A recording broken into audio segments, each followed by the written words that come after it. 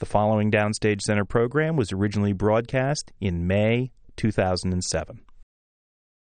Welcome to Downstage Center, a presentation of XM Satellite Radio and the American Theater Wing. I'm John von Soosten, Program Director of XM 28 on Broadway. And I'm Howard Sherman, Executive Director of the American Theater Wing. Today we welcome the well-known Broadway choreographer, now director. It sounds pretty good to say director, doesn't it? Wow. Jerry Mitchell, welcome to Downstage Center. Thank you so much for having me. Jerry, let me just run through a few of your Playbill credits. You received the Tony, Drama Desk, and Outer Critics Circle Awards for choreographing the 2005 Tony Award-winning Best Revival of La Cage aux Folles. Oh, yes. You've also been nominated for several other shows in the same categories, Hairspray, Dirty Rotten Scoundrels, and many other award nominations for shows like The Full Monty and Never Gonna Dance, revivals of Gypsy, Rocky Horror Show, You're a Good Man, Charlie Brown. You conceived, directed, and choreographed Broadway Bears, Benefits for Broadway Cares, Equity Fights AIDS, all of that as a choreographer and as a performer originally. True. Now as a director and choreographer of Legally Blonde. Yeah, well, it's the first time as a director for sure, but all of the Broadway Bears events, actually, I was a director too, conceiving those benefits and directing and choreographing them. But when people say, you know, this is your first time out directing on Broadway, I say yes, but I was a choreographer, and a choreographer directs, you just do it with feet as opposed to words. Right. But did you have to really pitch someone to say, you know, now let me do it all? I mean, you've worked in collaboration with terrific directors, notably Jack O'Brien, but getting a producer to say, I'm going to put it all in your hands. You'd have to ask Hal Luftig, Kristen Katsky, Mike Isaacson, and Dory Bernstein whatever possessed them to give me this opportunity. But I think I'm not starting the trend. I'm following in the footsteps of many great dancers, choreographers who turned directors, who went well before me and have done incredible bodies of work. I think it's sort of a natural step for a choreographer. It's really about seeing the whole picture. And a musical has to be seamless. It's one of the reasons that I work so well with Jack O'Brien, and the collaborations that we've had have been so seamless, because the truth be told, I could get up and direct a scene and Jack could get up and choreograph a dance and has. I mean, we literally work like that when we're working together. We are, certainly he's the director and I'm the choreographer, but we are of one mind on every project that we work on. And that's really what makes a musical have a very distinctive flavor. But now it's just your mind. So is that daunting? My lonely mind. Well, you know what? It was lonely for the first time because I didn't have my collaborator, that person with me, 24/7. So that was an adjustment for me. But it was not daunting. I was ready for this, and certainly ready for this on this musical. So when Jerry Mitchell, the director now, and Jerry Mitchell, the choreographer, get into a dispute over something to do, a dance movement or a stage movement, I usually kick the choreographer out of the room. No, I had a hat on my table during rehearsals, and I would put it on when I was the choreographer, and I would take it off when I was the director, and I'd say, the director's out of the room. Let's change the choreography now. So That's a little joke with the cat. That's very cute. You mentioned the producers of the show and that they had the idea to come to you to do the whole thing. When did you come into the process of the show? Because I read one interview which seemed to indicate that the show wasn't even fully written when you got involved. So tell us about that. I mean, there are many ways to do a musical, and I've been in on the stages of different ones, and I can tell you all about each one that I've done. But this particular musical, they had the rights to turn it into a musical, but they didn't have a team together yet. And they wanted the director involved from the start. And they approached me and asked me if I'd be interested in directing and choreographing the project. And I told them why I thought I would be interested and why I thought I could do it. And they actually allowed me into the process of helping choose the team, which was truly an inspiring process, an interesting process. There were several composers who wanted to write Legally Blonde, the musical, and they had all given the producers a sample of what they might do. And I asked the producers to put all of the music on one CD and not tell me who wrote anything.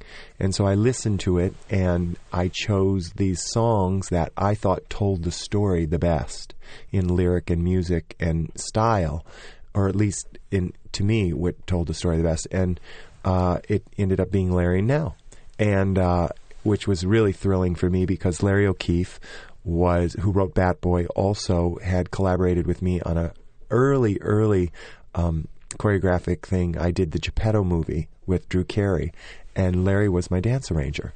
We were put together by Stephen Schwartz. And that was the first time we ever worked together. So this was really thrilling for me. And Nell I had not worked with, but I'd seen their stuff and listened to their stuff, and I was just, they're so smart and so talented, and it was such a great experience. So they were on board. I loved what they had to say.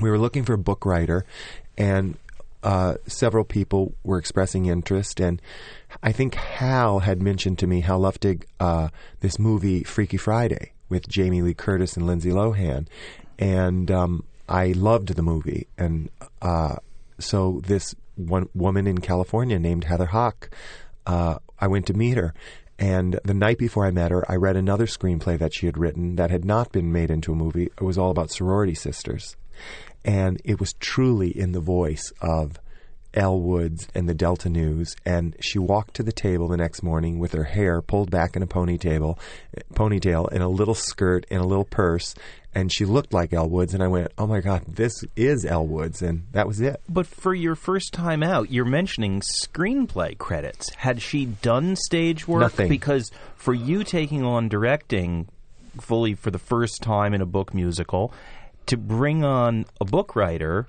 who had not written the book of a Broadway musical, what was the process of pulling this team together then? Well, the process, once we were a team, was writing the show. And that process was truly, it was amazing. And I'm so happy that I've gone through it and had this collaboration with these writers and experienced, people think Legally Blonde, it's easy to make a movie into a musical. It's the fifth one I've had the good graces of being a part of. And I have a sixth coming up and a seventh, and it's not going away. I am not the person who is necessarily in charge of choosing each and every one of these projects, but the people and the collaborations and the stories are exciting to me and things I want to tell. So having gone through the process of writing Legally Blonde, which was a 4-year process, taking the film and turning that film into a musical that we all believed in and felt excited about. And obviously the audience too. I mean, they're screaming at the end of the act. They love the show. The kids, the people who the story is meant to entertain are getting one thing out of it, and the people who are bringing those people to the theater are getting a completely different show. And so the show works on 2 different levels, and that's been truly thrilling. Well, as I recall the movie, your stage show seems to pretty faithfully follow the plot line of the movie. It does. It pretty much follows the plot line, sure. She's a girl who gets dumped, follows her beloved to Harvard. Well, she isn't just a girl. She's a princess, a Barbie. She is. Girl. She is. She's a very special girl. Yes.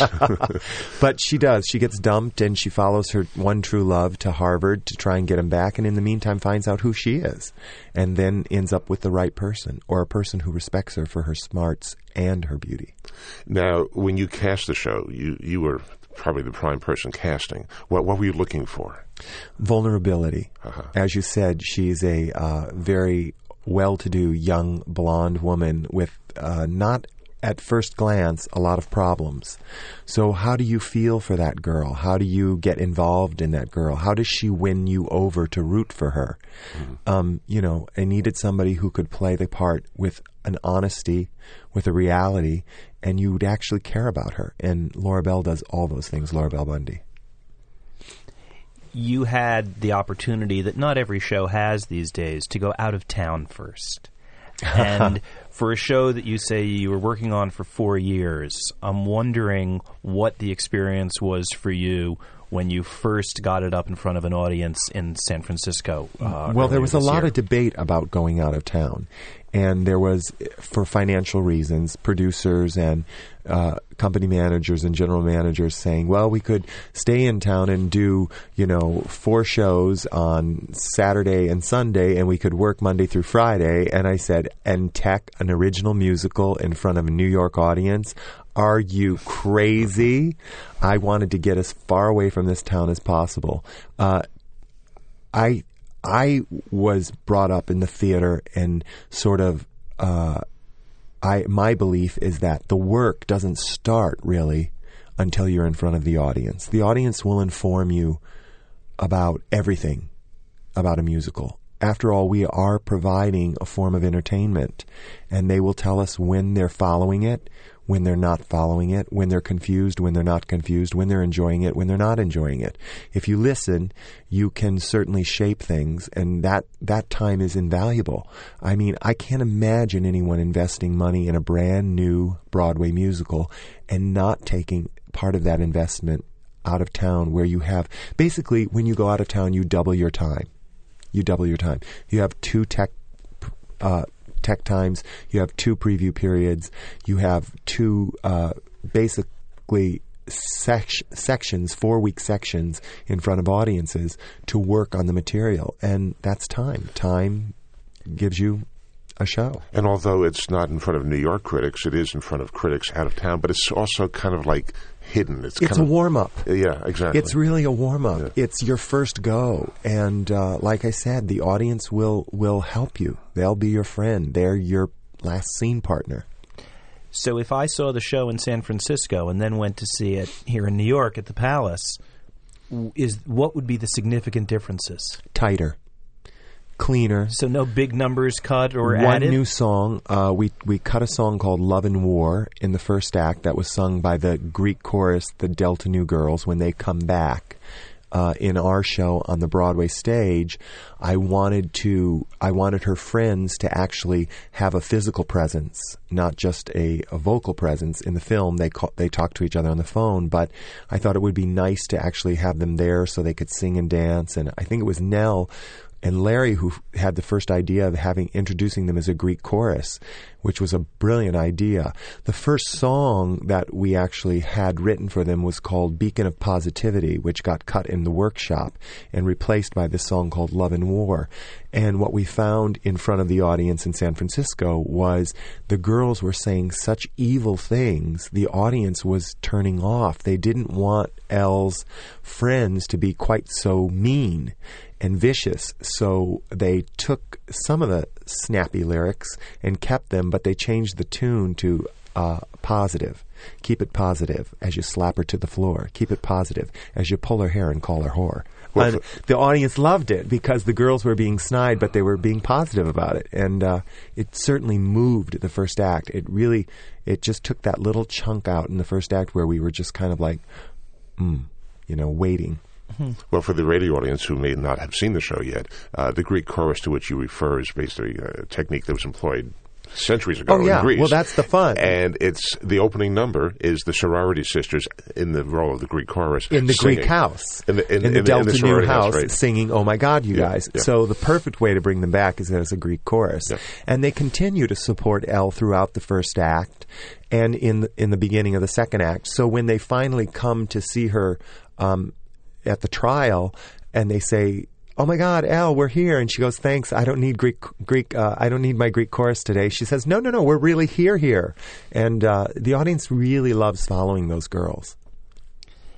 The opportunity in creating a show for a director choreographer is, of course, the opportunity to decide not only about the songs in the book, but where the show dances. And I'm wondering, given your experience, how did you make the decisions? Because while there are a few big numbers, it's not a constant dance show. No. One of the things I knew about this show is that it wouldn't dance like something like, for instance, Hairspray dances. Hairspray is about a dance show, a teen dance show, and the dream of the leading lady is to be a dancer on it. So dance steps from that period informed the story. With Legally Blonde, I had to find places in this musical where the girls actually could dance and it wouldn't seem out of place. But one of the things that I love to do, talking about seamlessness as a director choreographer, is not only watch the dancers dance, but watch the show dance. I mean, Legally Blonde, the first act runs 1 hour and 6 minutes, and there is no blackout, and there is not 1 minute in the show when it isn't in motion. We do stop for songs like Ireland, and we do stop for songs like Blood in the Water, and we stop within songs for important moments. But the show, the story is cinematic. It continues. The motion continues. I mean, we're literally in Southern California, and 1 second later, we're in the Harvard admissions office, and everybody is going, how did that happen?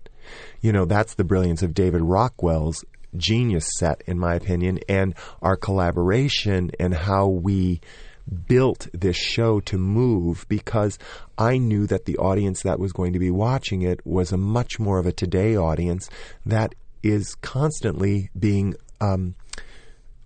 introduced to video and YouTube, and the way information comes at young people. It's so bombastic in so many ways. I wanted to rather than shy away from that, I wanted to embrace that spirit in this musical. Well, you bring up the name David Rockwell, who, of course, was also the scenic designer on Hairspray. And the look of that show is very important. The look of this show is very important. And this show, Legally Blonde, has a constant movement of scenery as well as people. Yes. Even the scenery is choreographed in a sense. Well, David and I worked for over 1.5 years on the transitions and the way the show would sort of deliver itself. I first met David on the Rocky Horror Show. I was the choreographer, and he designed the set, and it was a spectacular set. Just amazing. It was the first time I met him, and I was getting ready to work on Hairspray, and I said to Jack O'Brien, I said, "You've got to meet him because I've never worked with anyone like him. He is someone." He once said to me, "If I knew the answer, I wouldn't want the job," because part of the joy is discovering it. That's the part of any musical, working on it and discovering how you're going to tell a story. So we did Hairspray together. Then Jack fell in love with him. We did Dirty Rotten Scoundrels together. We did Legally Blonde together. We're talking about 2 other projects. I'm leaving for Las Vegas this weekend. We're pitching a huge burlesque show that has already been purchased to present in Vegas at one of the casinos, and it's very exciting. I love collaborating with him. Well, I read somewhere that in some ways your own life parallels that of Elle Woods, because she kind of has discovered her true self in the process of the show. And you started as a boy, but being interested at age 8 or whatever in theater, in a town that wasn't very encouraging to people interested in theater. Well, I came from a very, very small town. Many people know Paw Paw, Michigan, because I did mention it when I won the Tony Award. I got teased a lot about that, but it is a small town. I had 1 stoplight, 4 corners. My family is not in the business at all. I grew up very athletic, all sports, basketball, football, track. Not usually something we hear from people who grow up to be dancers and choreographers. I love sports. I still play everything, and my brother's an athletic director. My nephew's just been drafted by the Phillies. Very athletic family and town I come from. And but I was lucky enough to have there was a dance studio in the town, and there was a dance teacher who had her eye on me from a very young age. And she always offered me free classes, and I never took them up because, of course, you're afraid of being called sissy at that age. And I decided when I broke my collarbone on the way home from football practice, racing my friend on his Solex, one of those bikes with a motor, that I would take up tap to keep my legs in shape for basketball. That was a excuse. But once I was in the dance class, you couldn't turn me away. I was also performing already with the Paw Paw Village Players. There was a community theater group in my hometown. And once I started doing that, I reached out to the Kalamazoo Community Civic Theater and Youth Group. I apprenticed at Hope Summer Repertory Theater in Holland, Michigan when I was a sophomore in high school. And then I got picked up and did a national tour of West Side Story with the Young Americans. I don't know if you know who they were, but they were a singing group, and they picked me up out of high school. So I left my senior year, gave up the presidency of the high school and all my sports, and went on the road, one-night stands, and 300 cities, 42 states in 6 months, and got my feet wet in a national tour, and got college credit to do it, actually. High school credit. Got high school credit. They let me go, came back, graduated with my class, and I was on my way. Well, your high school principal, as I read, kind of encouraged it, saying it's going to happen anyway. He so said, we all know where you're going, so go, and just come back, take the government exam, you'll graduate. And I did. And then I went off to Webster College, where I was in the conservatory for 2 years, and studying dance every day, because your freshman year in conservatory, you can't perform as an actor. I was in the musical theater conservatory. And I came to New York. I got my equity card at the Muni my summer after my freshman year. Came to New York during my sophomore year, and I went with friends to an audition for Brigadoon, Agnes DeMille. Got the show. Went back to college. They said, we'll let you go to New York and be in a Broadway show. Came to New York to be in Brigadoon, and when it closed, instead of going back to college, the next week I was in Woman of the Year with Lauren Bacall at the Palace Theater. Well, let's not gloss over this, because you mentioned Agnes DeMille, and the casual listener might go, "Oh, sure, Agnes DeMille did the original choreography." Agnes DeMille, the Agnes DeMille. You auditioned for Agnes DeMille, and you worked with Agnes DeMille for your Broadway debut, first Broadway show. What? And she picked me to understudy the role of Harry Beaton, and rehearsed with me. And she was in a wheelchair at this time. She had already had her stroke, and it was Jamie Jameson was her associate, and it was inspiring to watch her work. Really was. Well, tell us about. Well, I mean, what? Specific, that's getting it from Olympus. Specific. She was just specific at that age, in that condition. She was specific. Everything was very clear. And what she expected of you was very clear, and details are really it's all about the details. And Brigadoon is an incredible musical, and the dances in Brigadoon are amazing. And at that point, I was probably in the best condition of my life as a ballet dancer, and it's truly all ballet training in that show. Unfortunately, ballet training has slipped from the Broadway vernacular in most dances and in most shows. It's not that I don't think it's still necessary, because I do think it is. I think good ballet technique is great because it makes you a better dancer in every aspect. But to have had that experience with Agnes DeMille as my first Broadway experience as a dancer was truly unbelievable. Well, what is it about ballet technique that makes you a better dancer overall? Well, ballet technique teaches you, it's kind of like learning the basics. It's kind of like learning the ABCs. Uh-huh. I mean, once you have those basics, your body, you're much more in control of your body to learn other styles. Is it because of the discipline of ballet? No, it's not the discipline. It's the training. What your body is capable of doing. It allows your body to have, a very clear center of balance, which allows you to pick up other styles of dance much quicker, I think. On Your Toes was one of the next dancing credits for you. Now, again, incredible. Donald Sadler choreographed the revival, but certainly after Balanchine. Peter Martins. Peter Martins was involved after also. the Balanchine. So, again, certainly very much classical technique involved. What was going into that show? What was doing that like? Let's see. On Your Toes was, I think, the fourth Broadway musical I had done. I was in Brigadoon, Woman of the Year, and then I was in Barnum for the very last few months of Barnum. I came in and worked on Barnum, and then On Your Toes. And Donald was, again, an amazing choreographer to work with and learn from, not only because of his classical training, but because of his Broadway work. And Peter Martins really was there setting the Balanchine ballets, the end of the first act, the Princess Zenobia ballet and the Slaughter on 10th Avenue ballet. Donald was there doing all the new choreography for the revival, all of the Bach, Beethoven, and Brahms. The On Your Toes, the title number was a huge competition between the tappers and the balleters, and I was actually a tapper. I was on the tap side. And but I was in the Princess Zenobia Ballet also, and I was in Slaughter on 10th Avenue, and so I was in just about everything in that.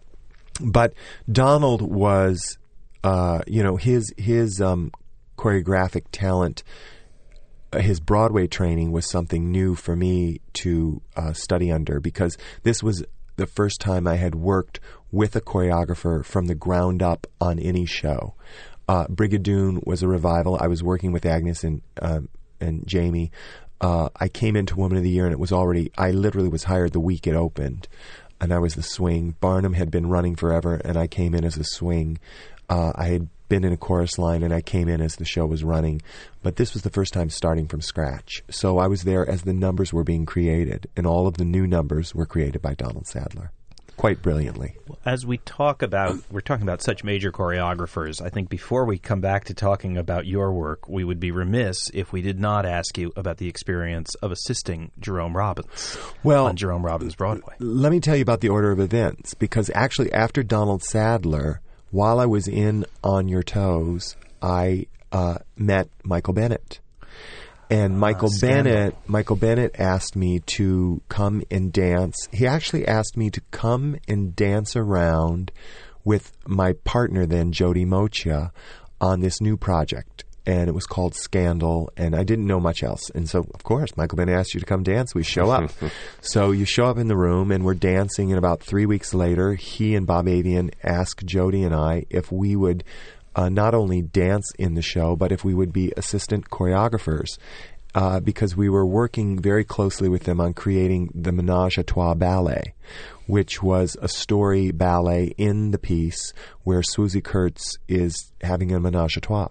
And she looks up at the ceiling and she says, oh, the angels are dancing, and the Botticelli angels lower themselves to the stage and they do this ballet with her. And Jody and I and Danny Herman and Angelique Gilio and Mark Hobie, and we were all in the chorus dancing this incredible Cynthia Rubia ballet that Michael had conceived with our help in the partner work. But this is all in workshop. All in workshop. Because many people may not know about Scandal. Almost 1 year of workshops.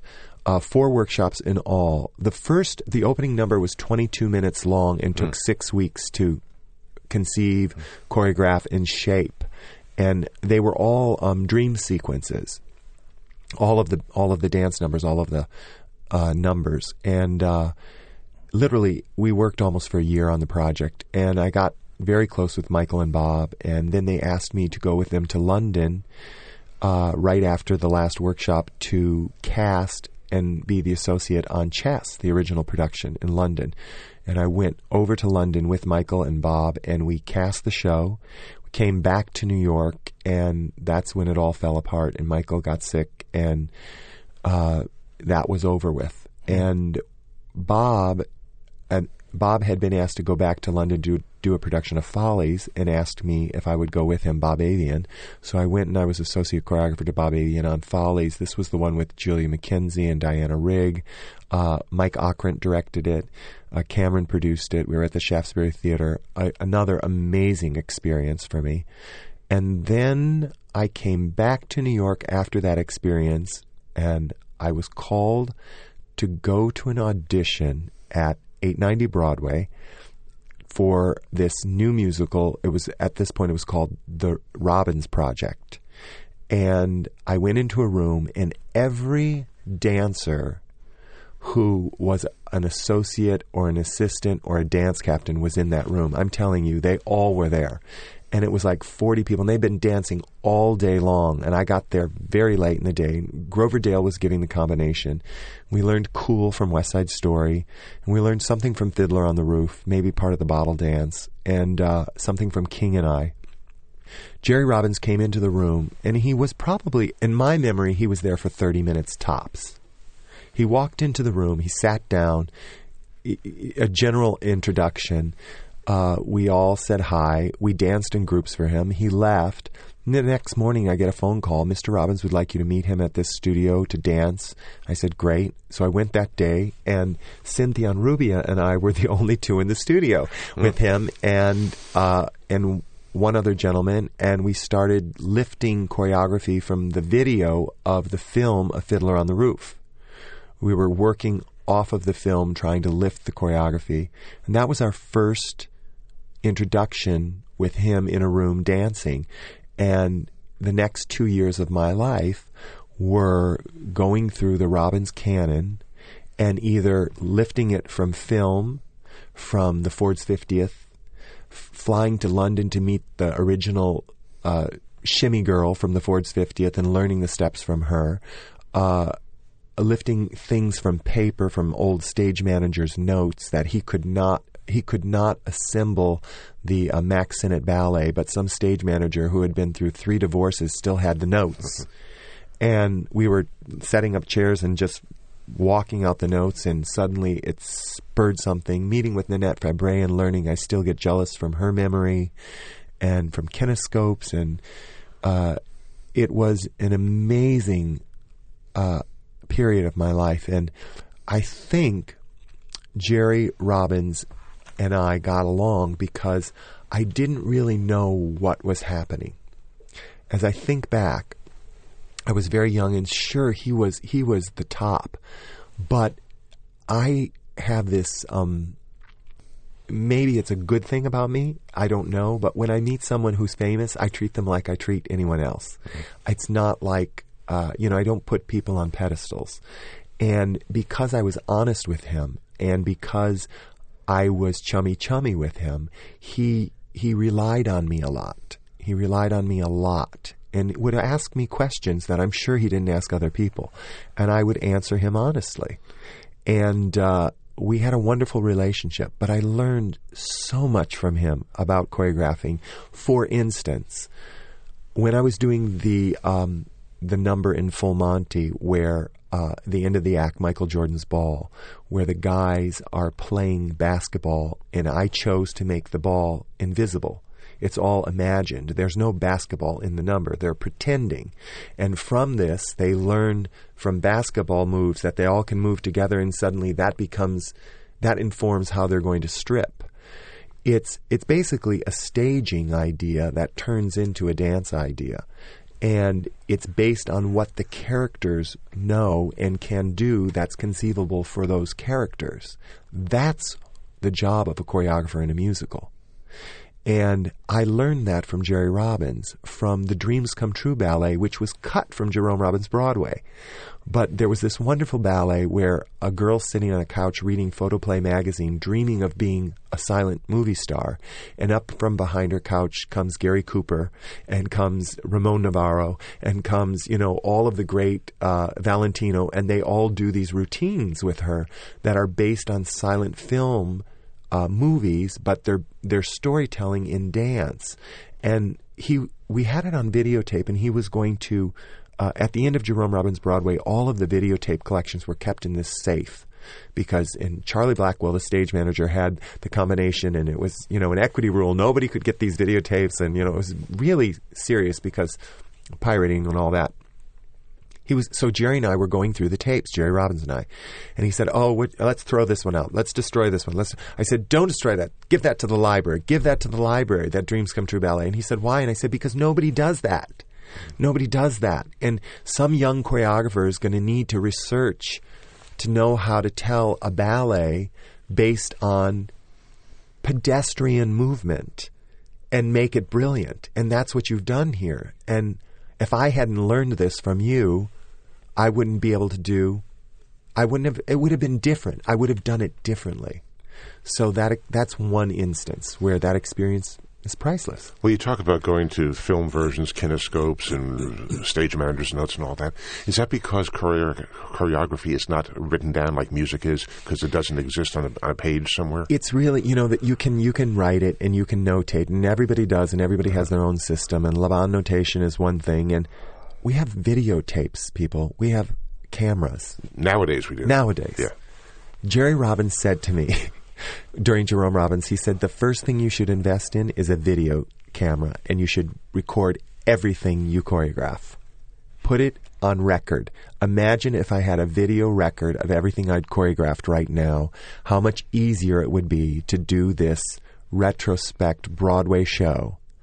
It would have been not only would it have been easier, it would have been much, much cheaper to produce because poor Manny Eisenberg had to pay for 2 years of digging that stuff up.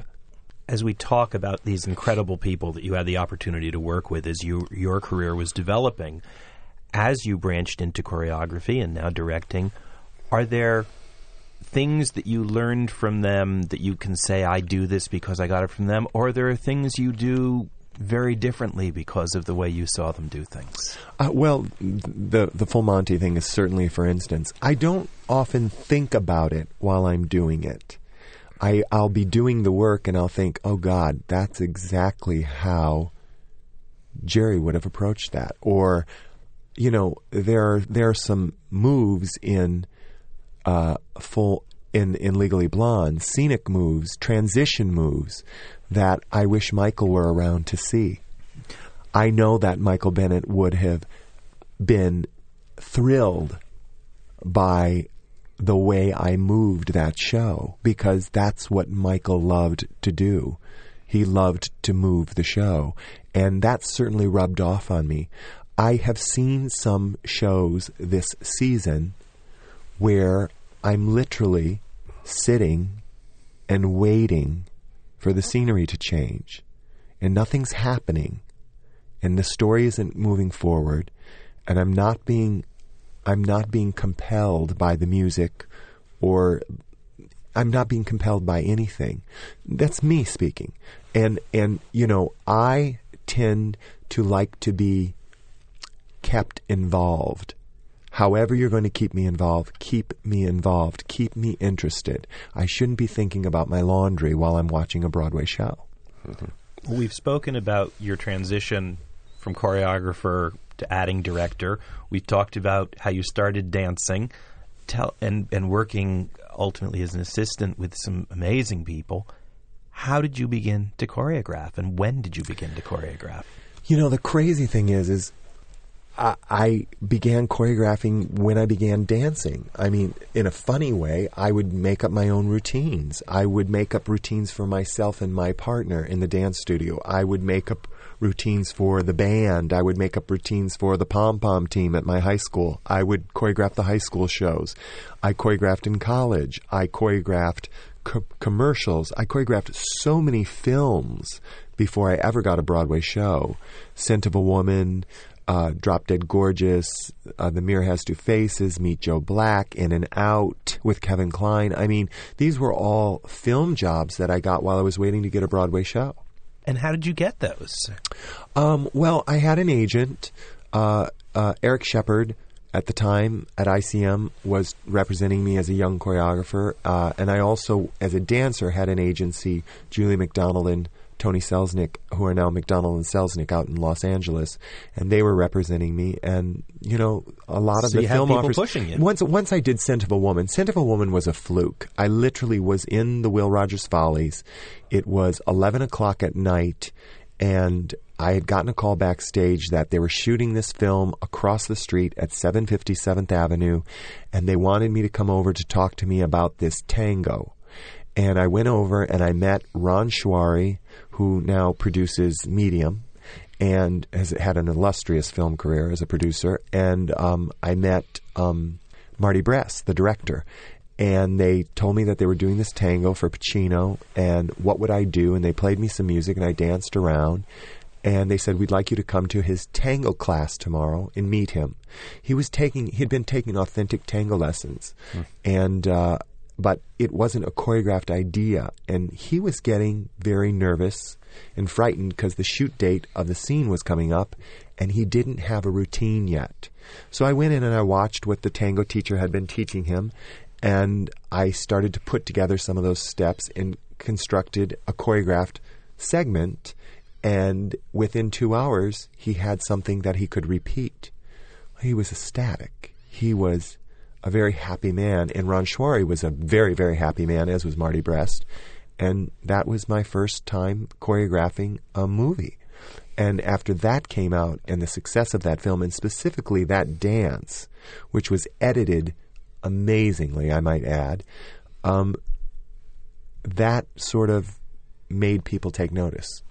Well, that was your first film choreography. It was. It job. was my first big film credit. How about stage? Now, you were associate choreographer on Grease, a revival of that, and then your good man Charlie Brown was your first full choreographer credit. Charlie Brown was my first credit. Thank you, Michael Mayer.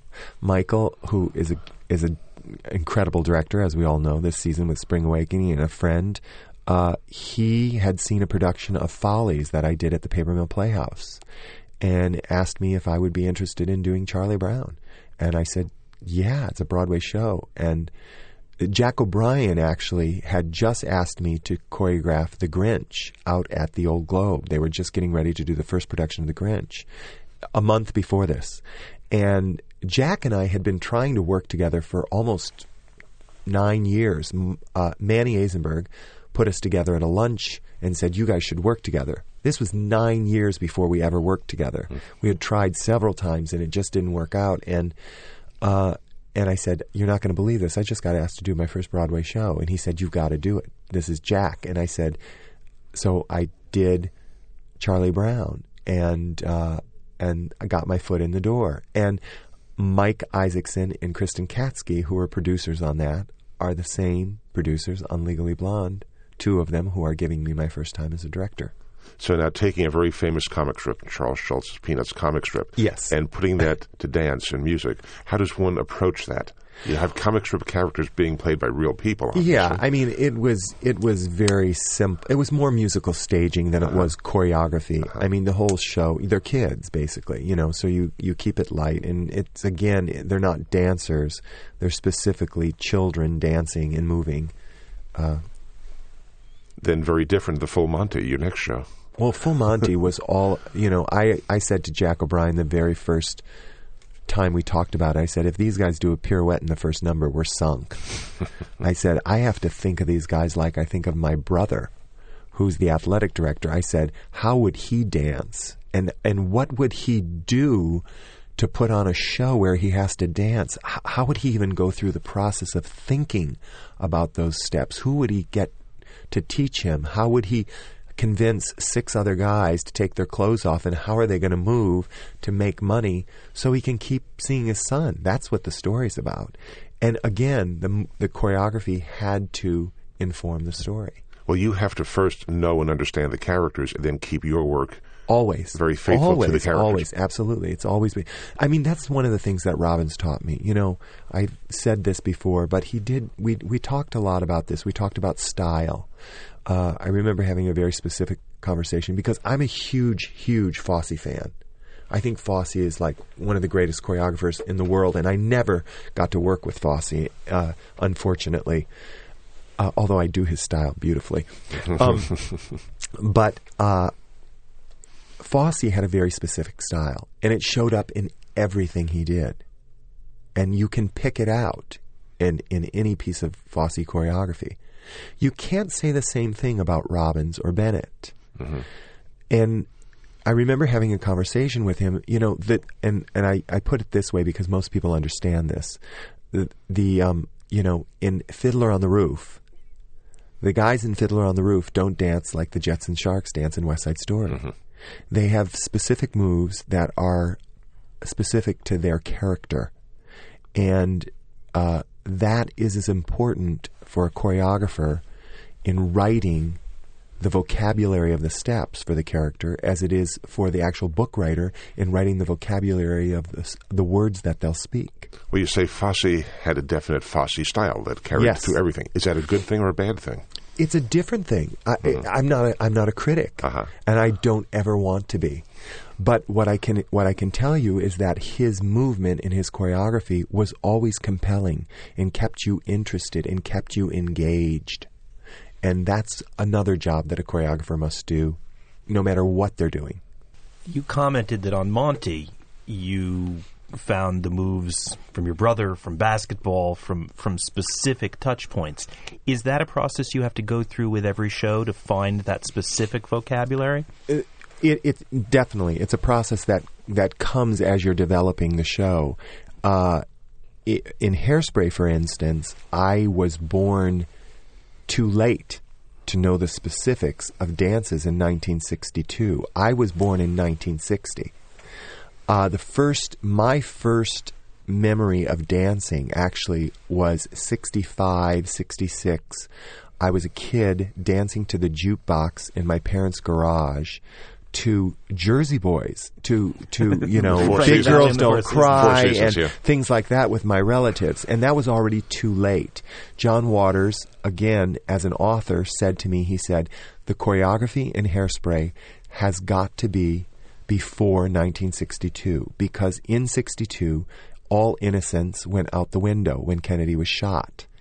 And again, before, I don't have those memories. My brothers do. But as I studied the period, the twist was the big step. And, the pony, the Watusi, the locomotive, there are like 5 steps that I had to create the entire tapestry of Hairspray out of 5 authentic steps. Well, with something like Hairspray, you have a very specific frame of reference of existing dances. Where do you go for Rocky Horror? Well, Rocky Horror is a little bit more exciting because it probably is a little closer to the world and the freedom of creation in Broadway Bears has offered me. Rocky Horror is literally about expressing yourself. Everything's valuable. There is no wrong move. You can't come up with a wrong move. That's what it's about. It's about being able to express yourself. So you have much more freedom in that show to go crazy, especially at the end when they're doing the runway show, and it can get pretty wild. And it was fun. I loved Rocky Horror. Well, Rocky Horror Show was a revival. Obviously, it had been done before. So how did you interpret the choreography versus the previous ones? Other than the time warp, and had seen the movie several times when I was in college, I didn't really have any ideas about how I was going to do that show, other than I wanted Janet to take her top off. And she did. I convinced her to rip off her top in the number. In the case of a Rocky Horror, where you have a movie but you didn't need to hew to it, doing a show like Never Gonna Dance is interesting because it was very much in the style of certain movies, namely the Fred Astaire films. Well, it was taken from Swing Time. So when Jay Harris asked me to choreograph and Michael Greif, one of the things that we talked about was how do we create the style without copying it. And so I did a lot of research on Fred and Ginger films.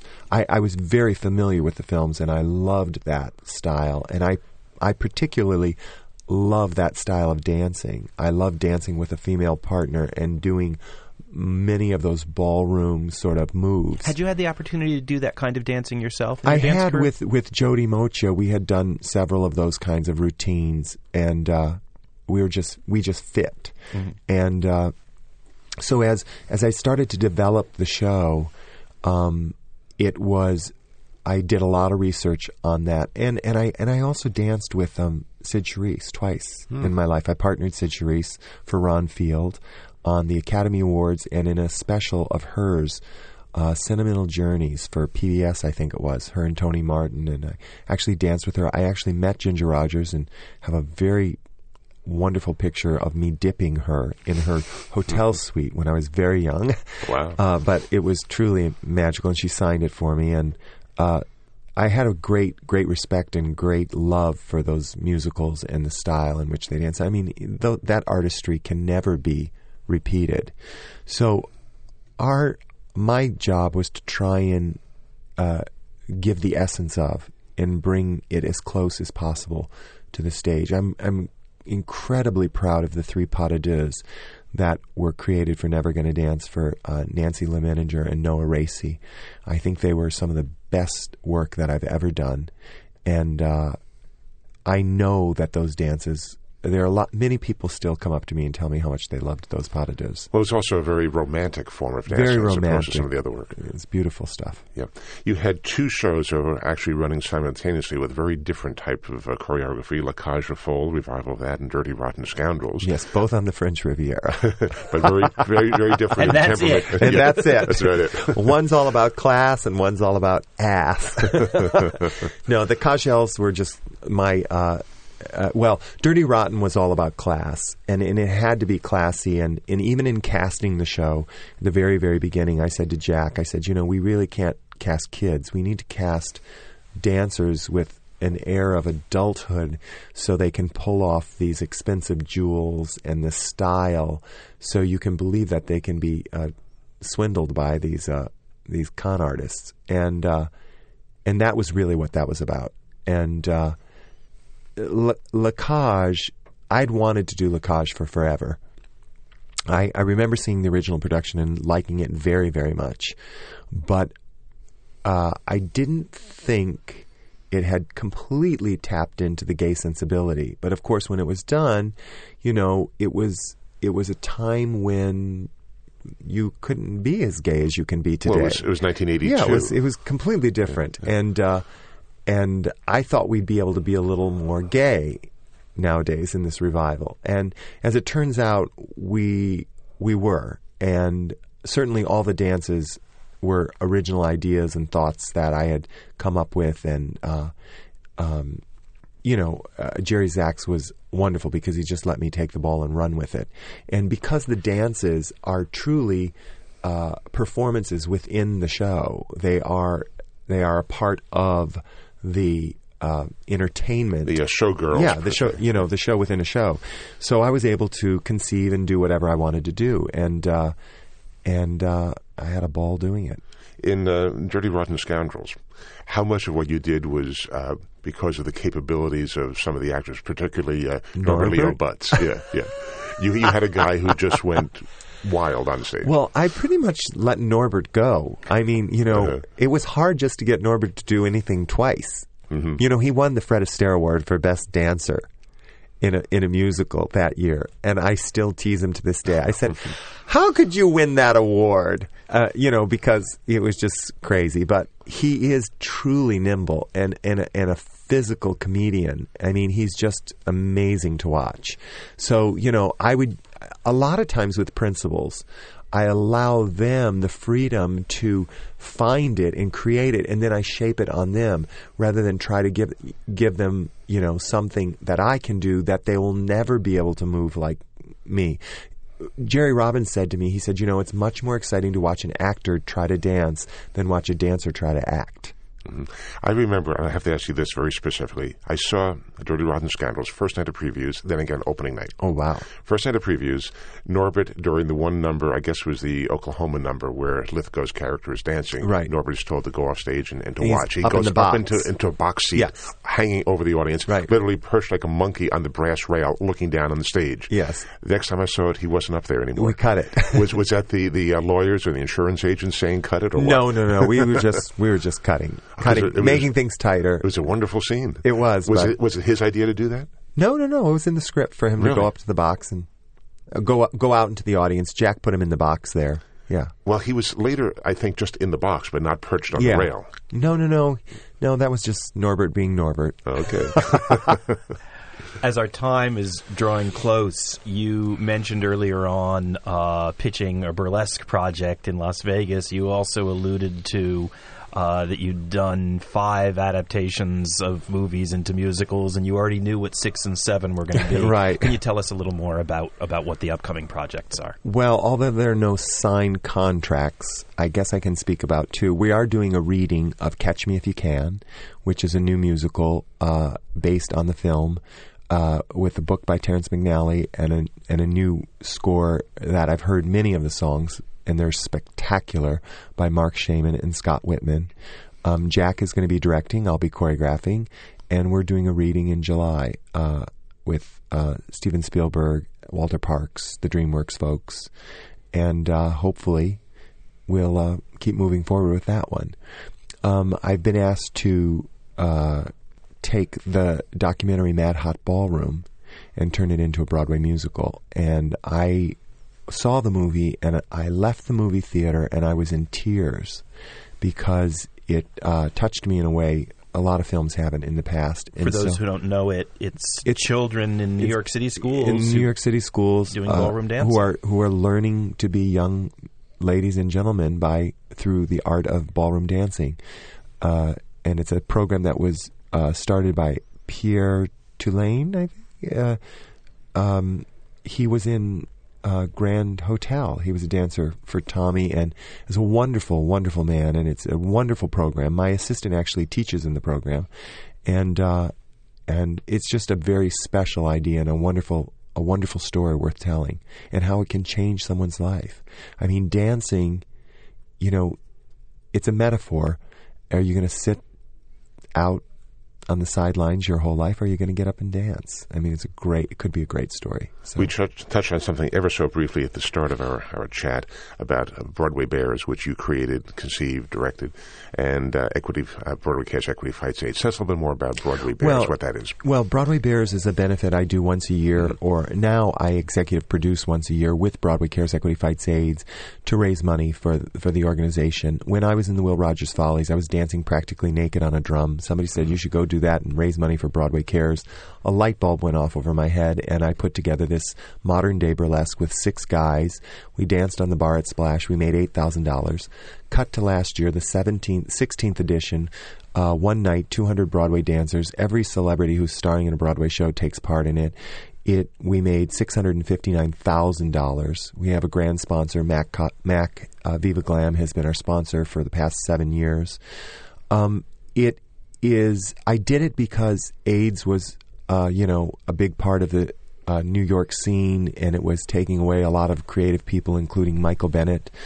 I was trying to do something. I was volunteering at GMHC, but I felt like I could do more, so I put on a show. And in the past 16 years, we've raised over $4 million for Broadway Cares, and it's something that's near and dear to my heart. And because of it, because I did it from my heart, people got to see my choreography. And in turn, I'm a choreographer on Broadway and now a director. And the project has spawned a spin-off burlesque show that I've been pitching for a while that's been bought up by Pace Entertainment as a show that we're trying to pitch for a casino in Las Vegas, and we have a couple of casinos that are very interested. So we're going to find out soon where it's going to play, where it's going to be the home of Peep Show. Meanwhile, audiences can go to the Palace Theater and see Legally Blonde, which you choreographed and directed. That's right. And on that note, Jerry Mitchell, thanks so much for being with us today. Thank you for having me. It was my pleasure. Thank you. Thanks, Jerry. For the American Theater Wing, I'm Howard Sherman, reminding our listeners that these programs and all of the educational and media work of the American Theater Wing is available online, on demand, for free from our website, www.americantheaterwing.org. And for XM Satellite Radio, I'm John Von Seusten for Downstage Center. That is a wrap, and thank you. The American Theater Wing encourages all of our podcast fans to share our programs with friends and colleagues, but we remind you that any commercial distribution, commercial use of our programs, or program modification is prohibited without our express permission. We appreciate your cooperation and invite you to contact us with any questions. Thanks for listening. If you're enjoying the podcasts of Downstage Center, help us in our efforts to share the best in theater with listeners everywhere by writing a review for iTunes or for your favorite podcast directory. Thanks so much.